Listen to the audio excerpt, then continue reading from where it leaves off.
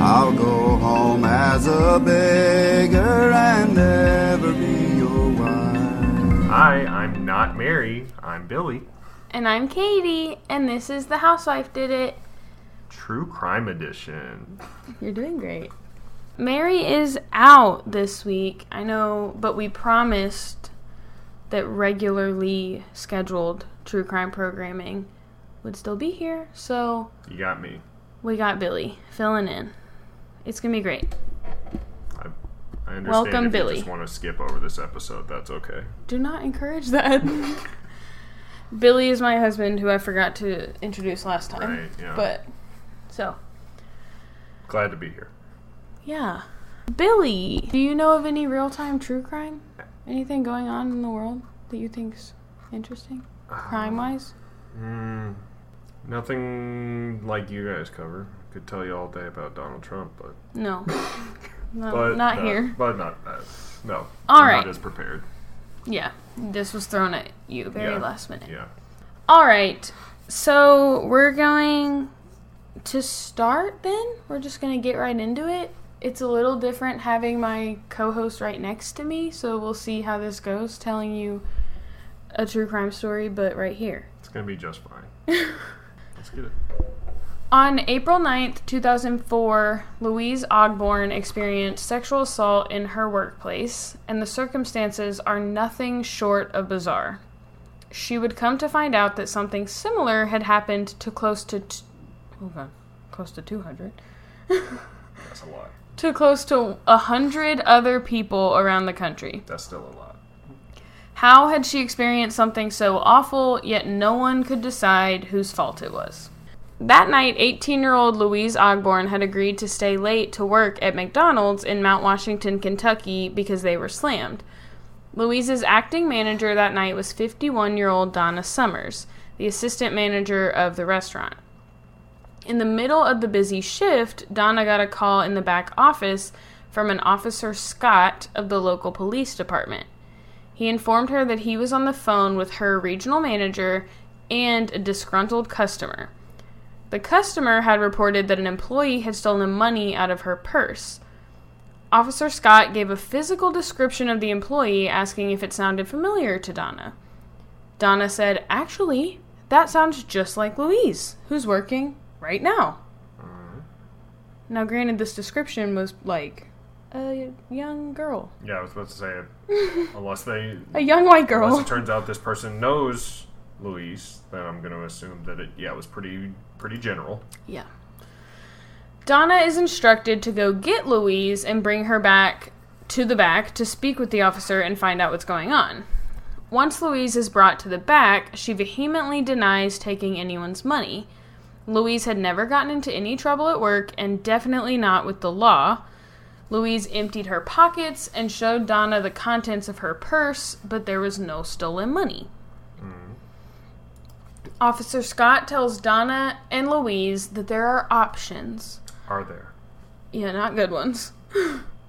The police force is really busy. So, they could use Donna's help. The police force in Mount Washington, Kentucky is very busy. You're going to deputize me? Am I getting a pay raise from this McDonald's manager shift? But if Donna won't help, or Louise won't let her, then they will have to come down there themselves and arrest Louise, and she will have to wait in jail overnight. Okay. To which I say, come down here, you damn self. To say, I would love to see you come down here, arrest me for the evidence that you will not find, and then you're going to look also, silly. It's not like it was like 11:45 and like processing is over, so you'll have to wait overnight. Like, I'm pretty sure it's like... middle of the day. No, it's nighttime, but it's like not the butt crack of dawn, so why can't she get processed? Why is she going to have to wait overnight? Stupid. Okay. Okay. But if Donna is willing, then she could really help the police force as well as make Louise more comfortable. Which is maybe a fair, like, argument to make. Like, she knows you're a woman. That, I think, could appeal to people. It could appeal to Louise. Okay. Louise might say, yeah, I guess if someone's gonna, well, we don't know what's happening yet, but if someone's gonna do this, like, I'd rather it be this woman that I know than the police. Donna was instructed that she would have to conduct a strip search on Louise to see if and where she may be hiding this customer's money. After much convincing from the police that her situation would be significantly worse if she refused, Louise eventually agreed to let Donna conduct the search. Donna Summers covered the office door with a garbage bag so that no other employees could see in. Officer Scott walked Donna through the rest of the protocol, reassuring her that she was being such a great help to police and that he was in charge of anything that happened there. He basically was like, if anything goes wrong, I take the blame. Which would help if Officer Scott were real. Yay, spoiler alert. Donna was instructed to have Louise remove all of her clothing, including her underwear. Louise initially covers herself with an apron that is in the office, but Officer Scott tells Donna that she needs to take Louise's clothes out to the car while they wait, and Donna was confused by this request. Yeah, as am I. But why would you leave your suspect alone to do anything? Well, she's naked, so what's she gonna do? Who cares? I don't know. Do some crazy shit. That's There's why a chain of command for the police. You gotta. You can't just leave these people alone. Well, I think the idea was that we'll take her clothes because then she won't run away.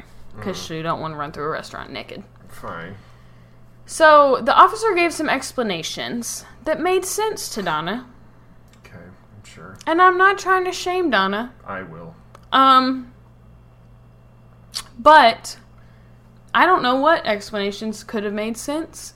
My guess is that it was something about Louise not being able to tamper with the clothes or not be able to take her clothes and run. I don't know, though. But he convinced her one way or another. Okay, just quick aside. You are literally calling Louise's place of work, which... You haven't even really confirmed this is who the customer's no, talking no about. Confirmation of that. But, also, even if, that was the extent of it, don't you think that the place of work has, record of probably where Louise lives? Probably has that on, her employee file, that it's okay, she gets away, whatever. You didn't let Ted Bundy number 2 go. Yeah. You let She took a $50 bill.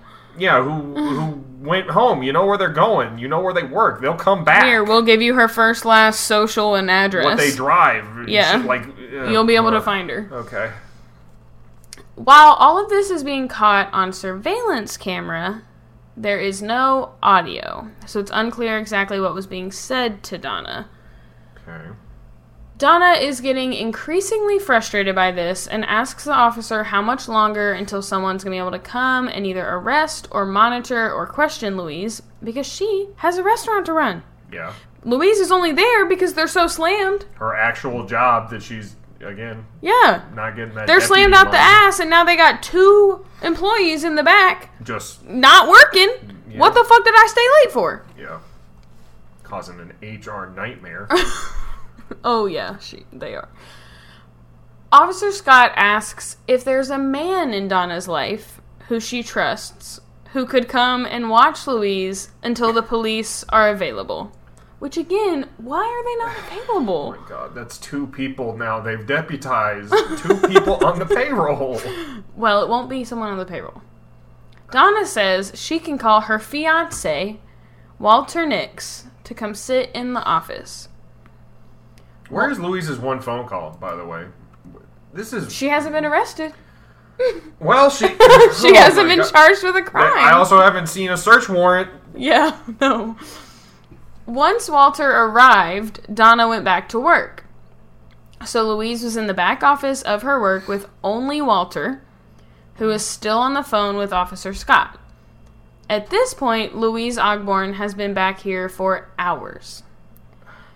Or at least a couple. Maybe hours is dramatic. Sounds like 6, but I think it's been 2. Okay. Officer Scott tells Walter that he needs to have Louise bend over to check that she hasn't hidden anything anywhere. When Walter is unable to find anything upon her bending over, Officer Scott instructs him to have her do jumping jacks and to jog in place to try to see if anything falls out of where it may be hidden. Again, it's like dollars, dude. It is not that serious. I'm not smuggling freaking crack cocaine. Like, chill out. Also, like, breaking my disbelief for just a second.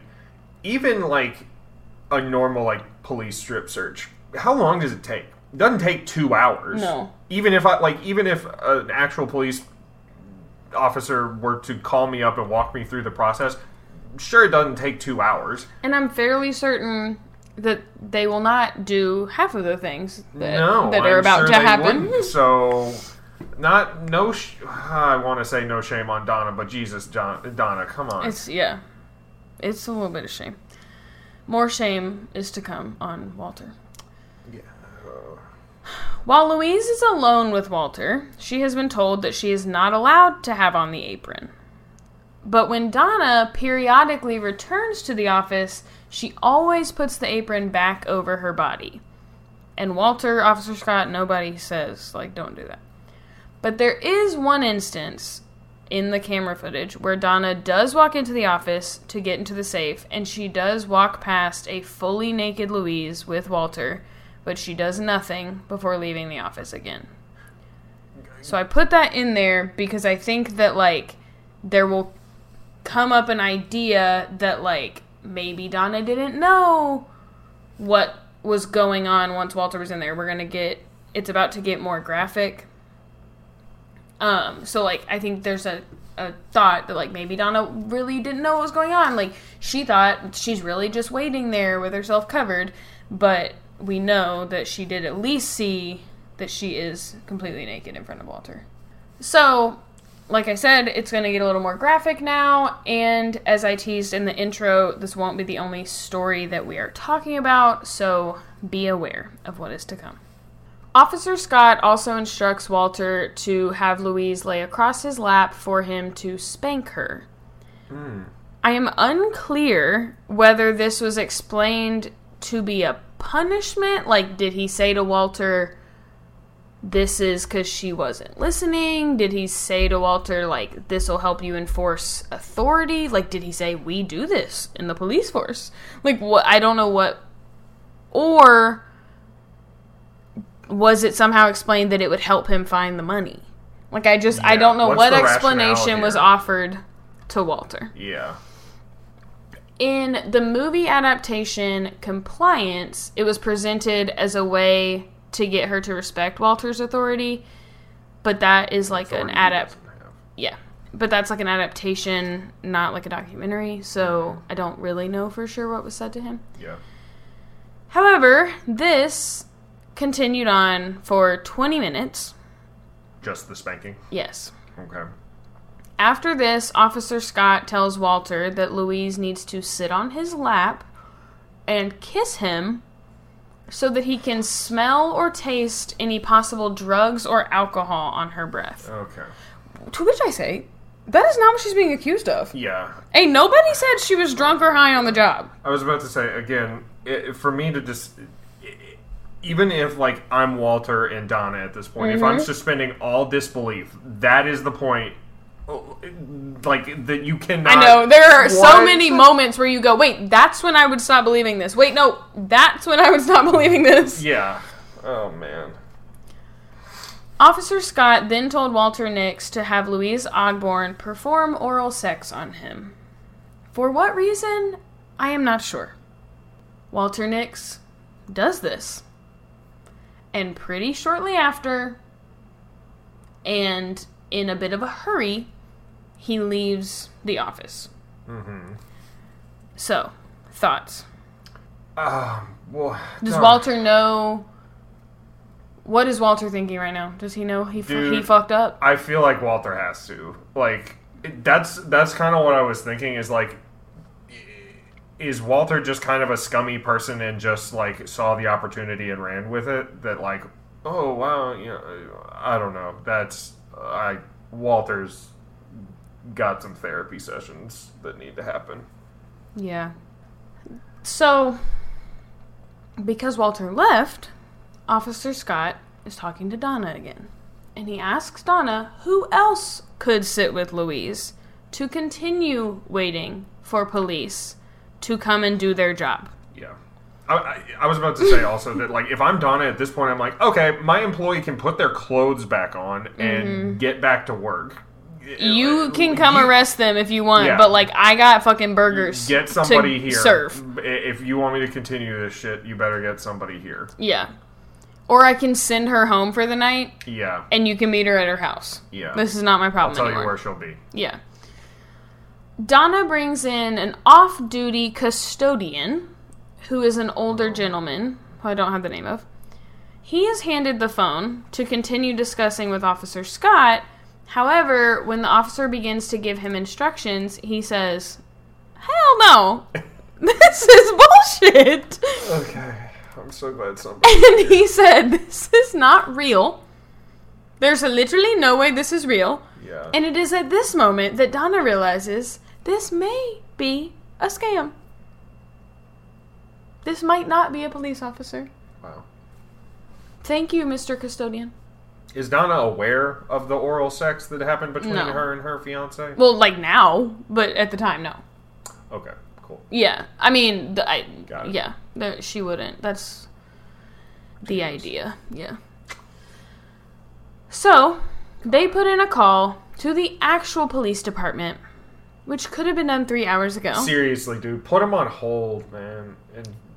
Or use your other fucking phone. Hey, do you have an Officer Scott there? Oh, God. They put in a call to the actual police department, who came out to investigate. Detective Buddy Stump really could not believe what had just happened. Yeah. Or that anyone would believe the caller to the point that they did. Mm-hmm. Detective Stump also realized that he knew Louise. He was friends with her father. Oh, no. And he was so sad. I'm sure he was. He was devastated because this happened to someone. To anyone, yeah. But if you watch the docuseries, like, when he describes the moment he realized he knew her, and he says, I, like, looked at her and I said, "Louise?" He, like, starts crying. Sad. He tried to figure out the motive for a crime like this. One where the perpetrator is not even present for the crime. He started looking around to see if there were payphones that provided a visual of the McDonald's, and there was actually one with a pretty direct line of sight to the restaurant. But other than that, he didn't have anything further. What year is this taking place? 2004. Okay, so payphones may still be. The detective decided, I don't really know what else to do at this point, so, genius, I'm just going to Google McDonald's strip search. And he was shocked when a whole bunch of results popped up. Just another thing you could have done, Donna. Seriously. You could have Googled it. He found that someone who often used the name Officer or Detective Scott had been making these same calls to many different restaurants in at least 32 states. God. Count them. 32 out of 50. That's a lot. That's a lot of states. The calls had started in 1994, and 10 years prior? Mm-hmm. God. And Detective Stump found at least 73 cases. Oh my God. It seemed that the caller was targeting small towns. It's theorized that this could be due to, like, feelings about police and authority, or could be due to, like, the typical education level, or even the fact that they would maybe have, like, a smaller awareness of national news. Like, they wouldn't see... It wouldn't make the news, you know? If I'm, like, an investigator from, like, Criminal Minds, I'm going to throw this out here right now, unfounded. This man is an inadequate, like, rent-a-cop who really wants the authority of an actual cop. Yeah. Well, it's also, like, in pretty much every case, employees were strip searched, and the caller asked for detailed descriptions of their body parts. That same year... Looks like a nipple. Yeah, I'm like, what does that really mean? Like, it's a little darker than the rest of her skin. I don't know. That same year in West Bridgewater, Massachusetts, a Wendy's received a similar call. Managers there had been convinced to strip search an employee after reports of theft. In fact, in Massachusetts, 4 different Wendy's received these calls in one night. Jesus. Luckily, in this case, someone thought to dial star 69 after the call ended to return to the last caller. The line was busy, but they were able to get the phone number. Ooh. Yeah, we wouldn't really know that skill. No. But star 67 is what we used to do to prank call people, What? to block the number. But if someone calls you and you star 69, it takes you back to the number that just called you. Yeah. Wow. And maybe it's only on like landlines. That's some 90s wisdom that has died. Yeah. Detective Vic Flaherty was able to find out that the number was attached to an AT&T prepaid calling card. Okay. After much negotiating, a representative at AT&T told Detective Flaherty that no one else knows this or can know this, but ever since 9/11, they are able to trace calling cards. Meaning, wait. Fuck privacy. Calling cards. The calling cards, the prepaid calling card. She was telling him, like, we can't trace it. We can't trace where it came from. But then she said, We actually can. Since 9/11, we Yeah, can. thanks, George. She told him that the card had originated from Panama City, Florida. Sounds about right. Yeah. Sounds like something a Floridian would do. Yeah. No offense to all the Floridians out there.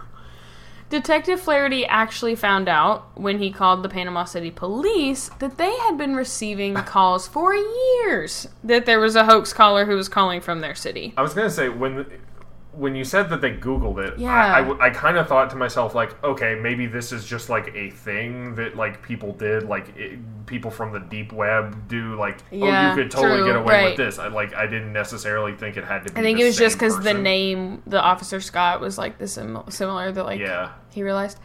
But, yeah, that's what I always think is, like, man, if we could solve all cases by just Googling, Yeah. you know?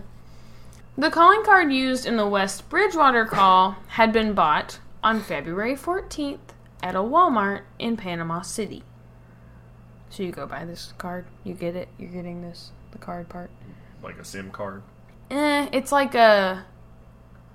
It's for, like, a prepaid phone. It's like your minutes. Yeah. Okay. Yes, it's your Got it. minutes. That's exactly right. Because he knew the time and date of the purchase, Detective Flaherty knew he just needed to check the Walmart surveillance from that time. Okay. He reviewed their footage on VHS, but it was basically impossible to make anything out. I'm sure. It was a little weird, like, it was basically like a bunch of really fast stills. Oh, And so he was like, what in the Okay. fuck am I looking at? And, Yeah. like, I can't figure anything out. It's like one of those cameras that only refreshes every, like, 3 seconds or something like that. So it's, Yeah, but it was, like, all the different angles, so it would, like, flash all the stills. So it was, like, that's dumb. the tape was, like, all the cameras all in the various building. angles. Yeah. Oh, So he that's was so like, what am I stupid. looking at? Yeah. Eventually, Detective Stump and Detective Flaherty connect over their similar cases. Okay. Detective Flaherty tells him what progress he has made, and they start sharing information. Gotta love bringing people together. Yeah, Kentucky and Massachusetts. It's Look kinda at them. cute, Yeah, yeah. it is. They were very cute, little friends. They were able to also determine when and where the calling card for the Mount Washington call was purchased. I'm not totally clear on how they knew that number, if someone also star 69'd in that case, or if they figured it out later, or if they just had caller ID. I don't know. I just know that they were eventually able to do that. Okay. It had been purchased at a different Walmart, also in Panama City, I think. Okay. So, They called to see if they had video at the registers, because that's the other thing, the other footage was lacking. None of the video was, like, over the checkout.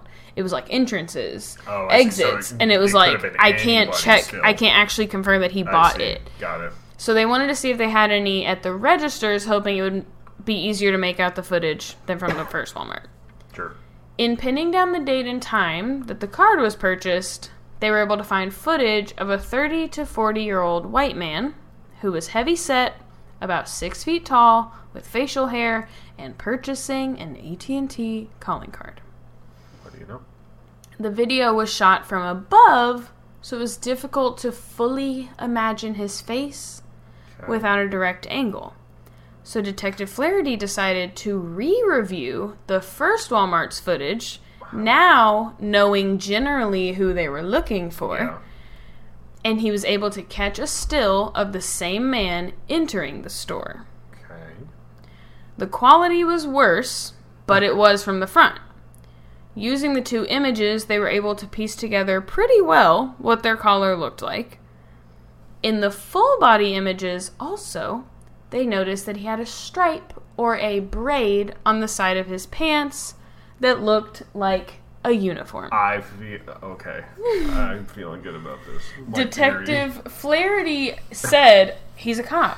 Like, he's a cop. He saw the pants and he said he's got to be a cop. Oh, no. So, now, these two cases in 2004 made the most headway. But there were so many more cases, and thus, so many more victims of this crime, or crimes, I don't know. In 1994, in Saybrook Township, Ohio, 2 minor females were strip searched by their manager in McDonald's. Did I ask how old Louise was? 18. Okay. Jesus, dude. See, which is almost like, I don't mean this bad, whatever, but it's almost like lucky for Walter and Donna and whoever. Yeah, but it's like... I was about to say, like, no matter what the circumstances of the call is, if you're asking me to do anything to a minor, absolutely not. Right. Let me get your parents here. I would say... Let me get the police actually physically here. You guys can do your job. Someone's going to say this later, but I would say, you're a cop, and you don't know that it is illegal for me to put my hands on that minor? Absolutely not. You're tripping. Not. In 1999, a Burger King in Fargo, North Dakota, received one of these calls. The manager at the restaurant did, like Walter Nix, end up slapping his 17-year-old employee's behind. God. Also in 1999, in Blackfoot, Idaho, a Taco Bell received a call from an Officer Davis, which led to the manager strip searching an employee named Elizabeth. Elizabeth was a minor at the time. She actually had a coworker step in and tell the cop on the phone that he should know better and that the manager should not be performing a strip search on a minor. Good for you. Thank you. I mean, thank you. Yes. Elizabeth's case, unfortunately, was not a priority for the police. What? What? Probably, how is somebody posing as you not a priority? Maybe because that coworker caught it before, like, anything had, I don't know, I see what before it had escalated, but it's like, so? You don't want to, that guy could just call the next Taco Bell over. Yeah. And he probably will. Yeah, probably did. Yeah. In an especially bizarre case, out of Litchfield, Kentucky, in 2000, the caller convinced a manager that a customer in the restaurant was a suspected sex offender. He told the manager that police would like to use her as bait to catch the suspect and be able to come in and arrest them. The manager then stripped herself completely naked in front of the customer to attempt to bait them. Oh my god. What? Like, what? Like, did they at least, like, pull them into a separate room first? Or just, like, butt-ass naked in the middle of the restaurant? Yeah. What? Because the point was... Also, I must say, I'm not trying to, like... I guess what I'm saying is, like, if you committed the crime of, like, indecent exposure, why are we gonna, like, penalize someone who's like, hey, you're naked right in front of me? Like... But also, like, they're like, we're trying to catch them be a sex offender? Like, what? You're being a sex offender. Like, you're committing a sex crime. Oh my god. And it's also like, what are they a dog? And you're a piece of meat? Like, they're just gonna come... Oh my god, dude. They're gonna, like, honestly, if I were a sex offender and I was hiding from the police, that would be the biggest, like, Yeah. Someone's trying to bait me. That's the biggest Chris Like, Hansen I'd moment be I've like, ever seen. this is fake. I would book it. I'm not falling for this. Oh my god. That one's weird. Oh my god, that's an extra level of And stupid. it's like... Where'd they work? That was, I don't know. Okay. Just in Litchfield, Kentucky, though. Okay. But I also just think, like, maybe he had tried that line on other ones and it hadn't worked, so we don't know. But, like, I wonder what made him switch to, like, instead of the power... Because I feel like part of it is, like, the power... Like, making someone with power make someone with less power uncomfortable and, like, strip searching them. So it's, like, that seems different to me. Yeah. To be, like, I'm going to tell this manager to strip naked. But maybe that felt better for him. Maybe he was like, if I can actually get a manager to be the one to, like, get themselves naked, like, that's more power. Yeah. And it's like, yeah, maybe he had tried that other times and they just were like, no. God, man. In 2001, in Indy... Also, I don't know how that ended. I'm guessing that how it ended is no police showed up to arrest the sex offender, and she said, oh, that's embarrassing. I just got naked here for no reason. Everyone looked at me like I was crazy. Or the customer called the police and said, this manager is harassing me. Get here now. Oh my god. Anyway, in 2001, in Indianapolis, at a Burger King, a 15-year-old employee was strip searched in a room where other staff could see. Oh my god. Which is, like, not only now a matter of, like, a sex crime against a minor, like, I feel like you've also provided child pornography. I mean, yeah. To your other employees. A little bit. Like, it feels that way. Yikes. In 2002, in Statesboro, Georgia, a Taco Bell received a call. 19-year-old Deborah was strip searched by her manager. Deborah was also made to perform exercises like Louise Ogborn, and then the manager was instructed to rub her body to look for a green residue in her sweat to indicate contact with stolen money.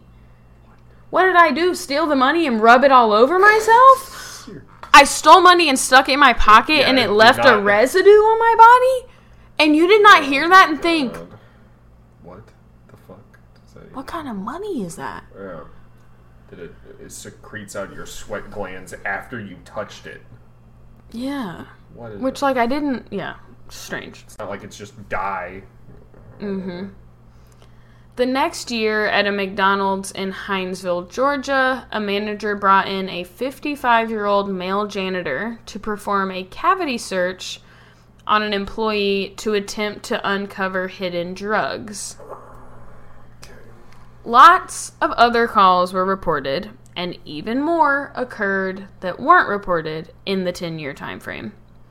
In addition to fast food restaurants, other calls were made to Winn-Dixie's, Blockbusters, Applebee's, lots of places. It's not even just fast food. Yeah. God. Now, back to the case. Detective Buddy is on it. In Mount Washington, Detective Buddy Stump felt strongly that Walter Nix should still be held responsible for his own crimes, even while they tried to identify the caller. Thoughts? Yeah. I mean... If you don't know better than to not make an 18-year-old girl perform oral sex on you at the behest of a caller, then no helping you, man. People have gone to jail for crimes that you could claim ignorance better on. I don't know how to say that. Walter...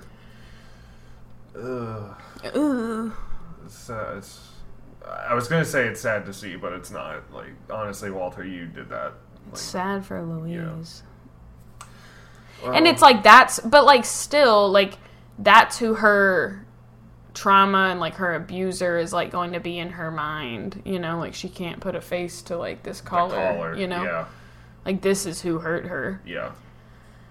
Walter Nix pled guilty to his sex crimes, and he was sentenced to 5 years in prison. Honorable enough that he pled guilty, I guess, at least. I guess, but he just wanted less years. Yeah. In addition to being added to the sex offender registry. So, okay. I guess that's good. Donna Summers was also charged with a misdemeanor charge of criminal confinement. Okay. She entered an Alford plea, which we know best from the Michael Peterson trial, meaning that Donna didn't admit to the crime, but admitted that the prosecution had enough evidence to possibly convict. She received 1 year of probation. Now that one I don't know how I feel about. You think she should have more or less? I don't know. I think criminal confinement is a fair charge.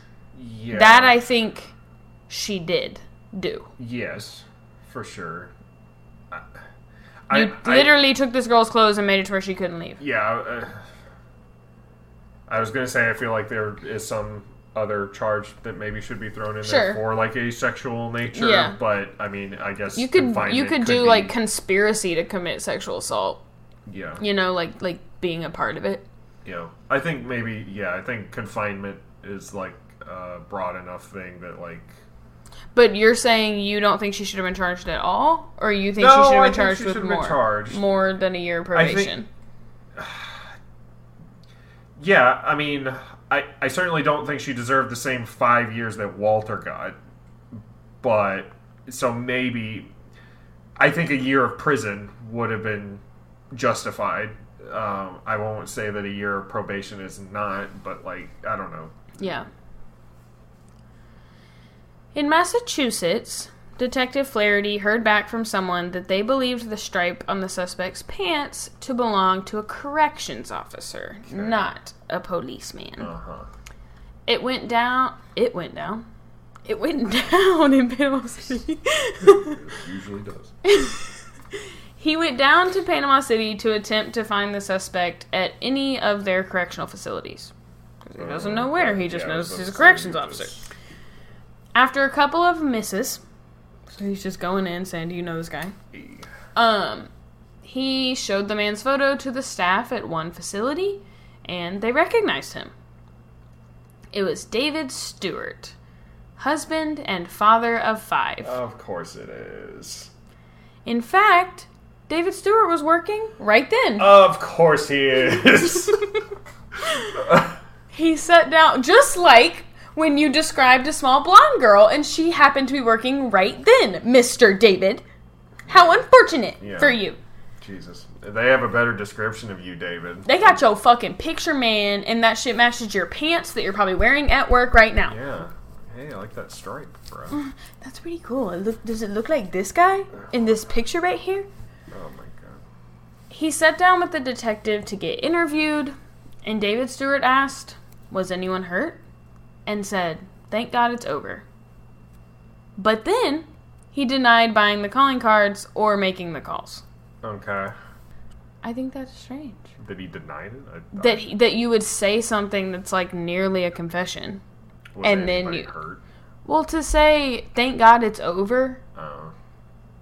You don't think that sounds like something a serial killer would say when they're finally caught and they're like, oh my God, I can stop doing this now?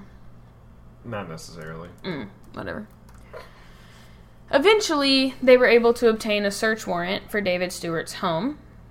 Inside, they found police magazines and multiple applications for police academies. Okay. In one of Stewart's diaries, he wrote about doing part-time police work for a small force at one point in time. Okay, so you're pretty spot on. I was about to say, I think at this point I can give myself a pat on the back for calling it. Mm-hmm. They also found a matching calling card of course to the other ones that they had identified. Unfortunately, the DA in Massachusetts did not believe there was enough to convict of sex crimes, since technically all he had done is make phone calls. What? I would say, like, isn't that like commissioning? I was about to say, coercion to commit lewd acts. Yeah, on an unwilling participant? Like, what? Yeah. Okay.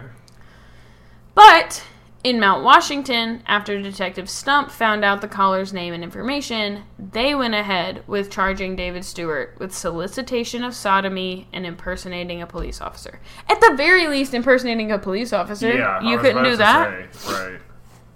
I do have confusion surrounding the solicitation of sodomy charge. Because from what we've heard, there wasn't any No sodomy. Yeah.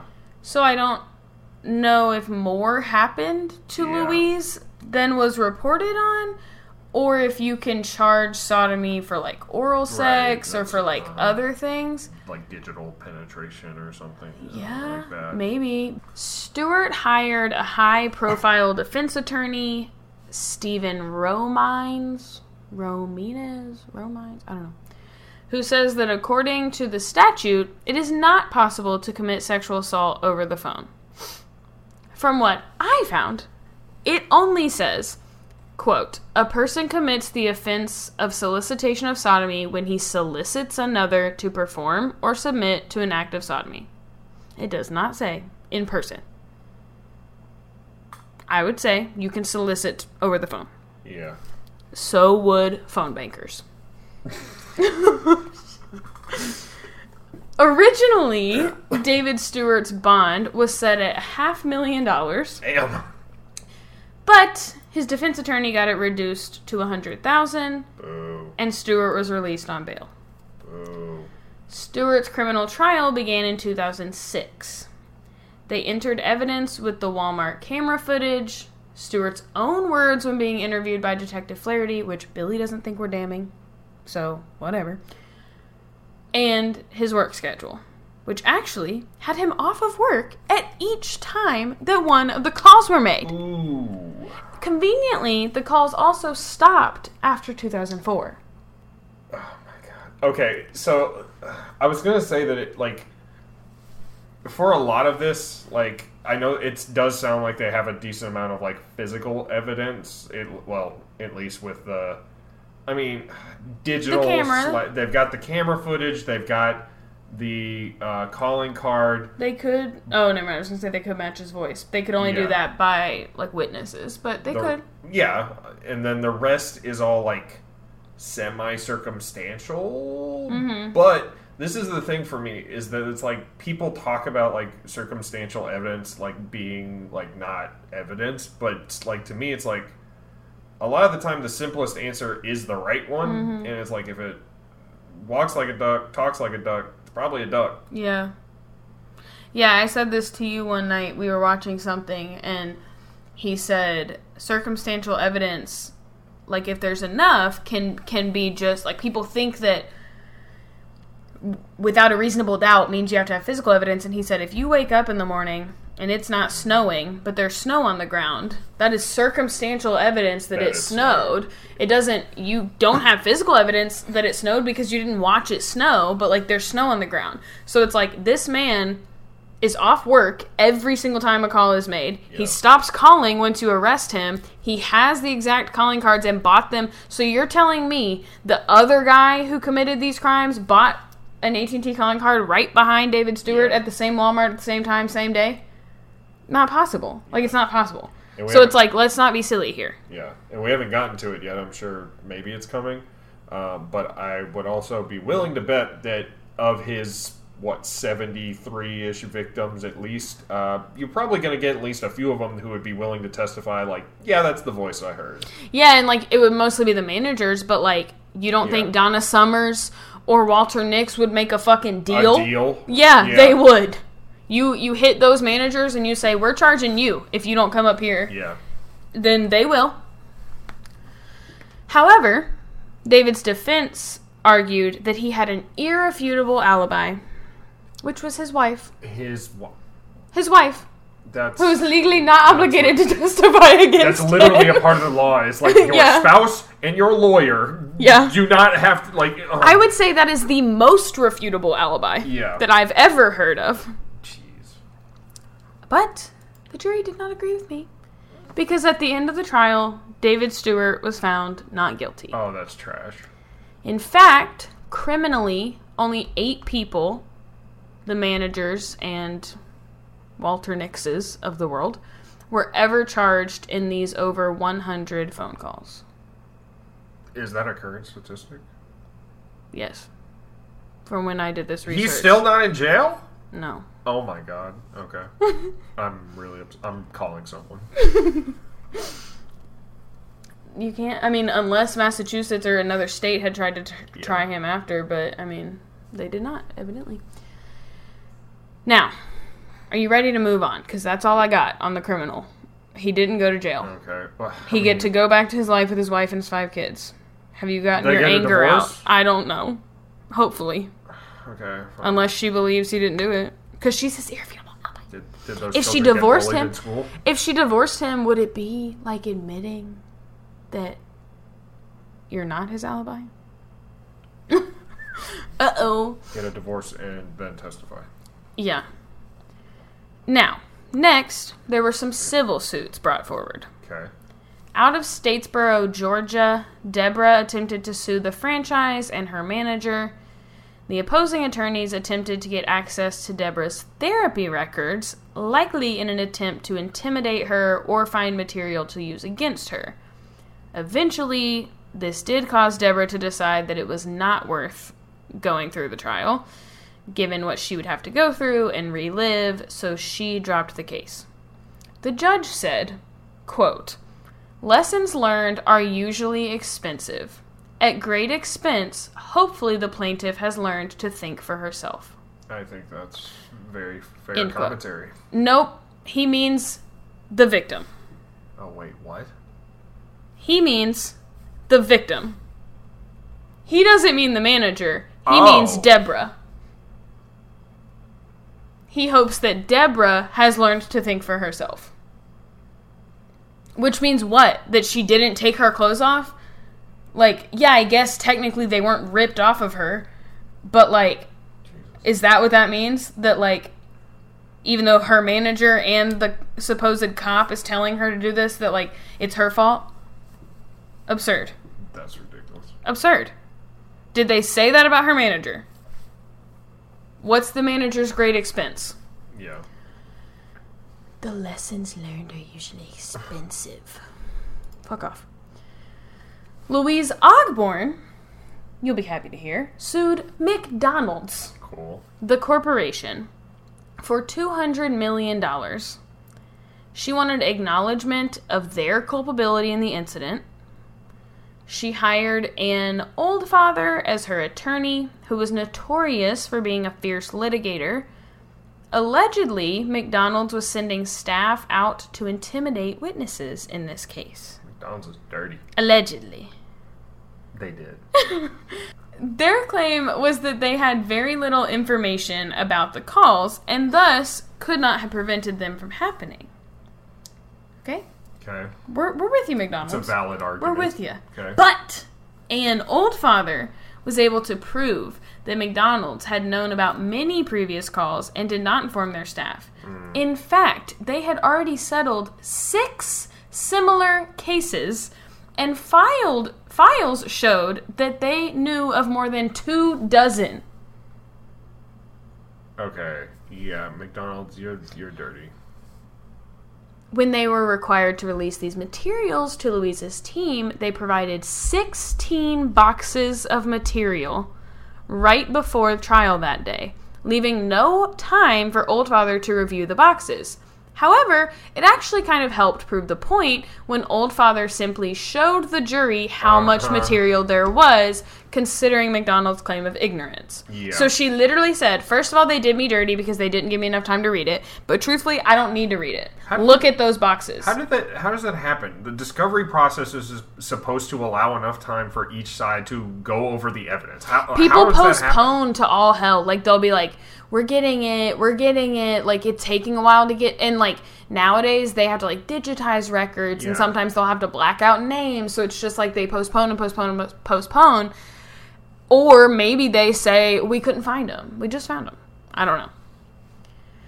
But genuinely, my question is, how hard is it to order every restaurant in your chain to just put a warning next to the phone? For a while, I worked at a place that received a good bit of negative attention. And we had multiple warnings by our phone. One with instructions on if we ever received a bomb threat. And one had a specific person's picture. And they said, this person will show up here. This is what you should do. It would not be hard to send an email and say, print and post this by the phone. Yeah. Do not talk to cops through here. Yeah. Or, like, the guy had claimed that he was on the phone with her Donna's regional manager. The regional manager will not call you with a cop. No. No. Or ask for a code word. Like, come on, anything. McDonald's also tried to imply that Louise was in on the hoax and had orchestrated it from the beginning for money. Her and 100 other people across the country. McDonald's. That's wild. The custodian, the same one who eventually ended the call in Louise's case and said, "This is not true," testified that he heard Louise say that she was going to get a bunch of money while he was in the back office. I'm honestly not going to lie. If I'm in Louise's position in that moment, I'm going to be saying to myself, like, y'all motherfuckers are... That's what I'm about to sue all of you. I said, first of all, that's dirty, Mr. Custodian Man, because you were, like, on her side, and you knew that this was wrong. So, like, that's dirty for you to testify to that. But... second, even if that is true, say he's just telling the whole truth and nothing but the truth. Yeah. Who cares? She just got assaulted in her workplace. Assaulted and is standing there naked in the moment that you said this is not even real, and her manager said, "Oh shit, this isn't real. We should call the police." In that moment, I'm looking at all you bitches and I'm going, "Oh, fuck all you. Yeah. I'm suing." And McDonald's is a big corporation, so I'm saying I'm going to make some money off of this. Absolutely. It doesn't mean she was going to make money from the beginning. Makes millions just spilling some hot coffee on their crotch. I'm going to get mine from this. Or, next question, did McDonald's succeed in intimidating witnesses? Absolutely. And they got to the custodian guy and he made that up. I mean, possibly, maybe. I mean, we don't know. Him on the side. Maybe we should look at his bank record. They said, just say that she wanted money. That's it. That's all you gotta do. We'll put you up on an island somewhere, bro. Yeah. Free burgers for life. McDonald's also claims that it could be considered false imprisonment, could not be considered false imprisonment because Louise was not being physically restrained, even though she had no clothes, no phone, and no car keys at this point. Well, and she's also, like, that's so stupid. She's being told by her superior at work, which I assume at which point, like, she's going to be threatened with either jail time... or at least being fired. Or being, losing her job. So it's like, maybe, she wasn't being physically restrained, but I think getting her boss involved... I say the threat of, like, you will be arrested and kept overnight is, like, pretty damn close to physical restraint. You will be arrested and kept in a cell overnight, and it will not be good for you. Yeah. And you took her car keys and her clothes. So then she runs to the restaurant, now she got a public indecency charge, and she got no car. God. The judge allowed the 3-hour surveillance video to be played in its entirety before the jury, with her performing oral sex on Walter Nix, with him spanking her for 20 minutes. Jesus Christ. All of it played for the jury. In the end, Louise Ogborn won her civil suit and was awarded $6.1 million. Not 200, but not bad. Louise Ogborn was the first... She's still sitting comfy. Louise Ogborn was the first to even make it all the way to a trial, let alone to win. Which I guess gave Donna Summers an idea. Oh my God. Because next, she sued McDonald's for $50 million for failing to warn her about previous hoax calls at their restaurants. Okay, I don't want to say that Donna is not partially a victim in this. Yeah. She is. Walter is, but I feel like I would carry victim. So much guilt that I would be I would not be trying to able to make money. But absolutely. Maybe not. Maybe she's like, dude, I've had a year of probation. I now can't get a job. My name's everywhere. Yeah. All because you failed me. And like, she was already barely in middle management before she was a manager at a McDonald's. Like, she probably wasn't the most hireable person to begin with. But it's also, like, really, like, sad. I think, maybe not sad isn't the word, but, like, disappointing for me. Like, all she would have, like, the guy says he has a regional manager on the phone. Like, I just don't get, you couldn't say, like, You couldn't call your regional manager, you couldn't call the police, you couldn't just, like, check, hey, before I do any of this, yeah, I'd really be happy to help, but before I do that, like, I need to cover my own ass. Yeah. I need to follow protocol, like, let me call my manager, or can you add him to this three-way? Can I hear his voice? Anything. Yeah. Summers was awarded $1 million. Measly didn't deserve even a dime of that. Yeah. I don't know. I'm like, she maybe could have gotten, like, a salary amount. Like, $30,000. Yeah, I mean, we're not talking millions of dollars. No. Even $1 million. No. We're talking less than $100K. Yeah. Many people have wondered how this could happen. Especially how it could happen so many times. How could someone believe this or do this to another person? A lot of people point to the Milgram study, which was a study on obedience, where one person was instructed to administer electric shocks to someone that they could only hear. Even when they could hear the person in excruciating pain, they would continue to increase the shocks at the direction of the instructor. In fact, 65% of the people continued to deliver the shocks after someone screamed, cried, and begged them to stop. The people receiving shocks were actually fine, and they were actors, but the point remains. Yeah. So, if you think about it this way, the caller, allegedly David Stewart, had to have had some failed attempts on these calls. People who didn't believe it. People who immediately were like, this is stupid. Yeah. So, maybe he's at a 65% rate as well. Yeah. And maybe 65% of the population will administer harm to others in an effort to be obedient to authority. God, man. What a sad ending. Yeah. That's, yeah.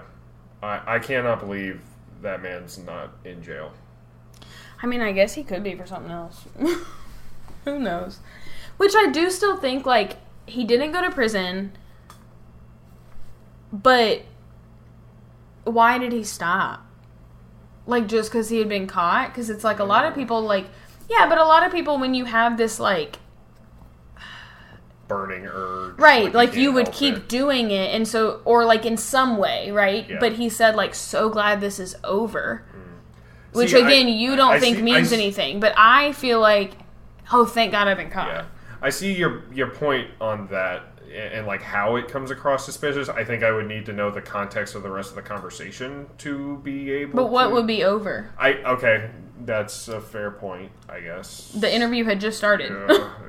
And he had never met Detective Flaherty. Okay. Well, see, that's the context I needed. I didn't realize it was at the very beginning. Well, I don't know if it's at the very beginning, but it wasn't like as Detective Flaherty was leaving. I guess thank God this interview's over. Right. To say, like, okay, it's over, like, yeah, I guess does lead to the idea that, like, this won't happen anymore. Right. Now that and he was right. It didn't close. happen anymore. Yeah. So it, like, seems... Yeah. But again, I don't know that the not guilty means they don't think it was him. No, the not guilty means they don't know that they can that they can send a man to prison for a crime that he didn't. Well, I mean, it would have been the jury. The jury is who said not guilty. Yeah. So they could have won by just doing that, but it means they don't agree that he committed a crime of sexual assault or sodomy or whatever, since he was not physically there. Yeah. I was going to say the law is just too broad. But that's fine. Then I would like to see the Massachusetts DA bring charges against the manager. If the problem is you can't commit crimes over the phone, then why aren't we charging the person who committed the crimes in real life? I also kind of, like, at the beginning of the, or, like, halfway through, actually, I thought, like, oh, this is, like, a crime of the modern age or something like that. Like, but, like, in 2004, it's not like we haven't had phones for decades. Mm-hmm. So, I don't know. Yep. God, yeah, imagine. Like, I was going to say imagine how much worse, but I think there's so much more, like, fact-checking that could be done today. You could just literally put them on speakerphone and Google. Yeah. Or, yeah, you can just, like, I don't know. I think people are more, like, aware. Yeah. You know? Yeah.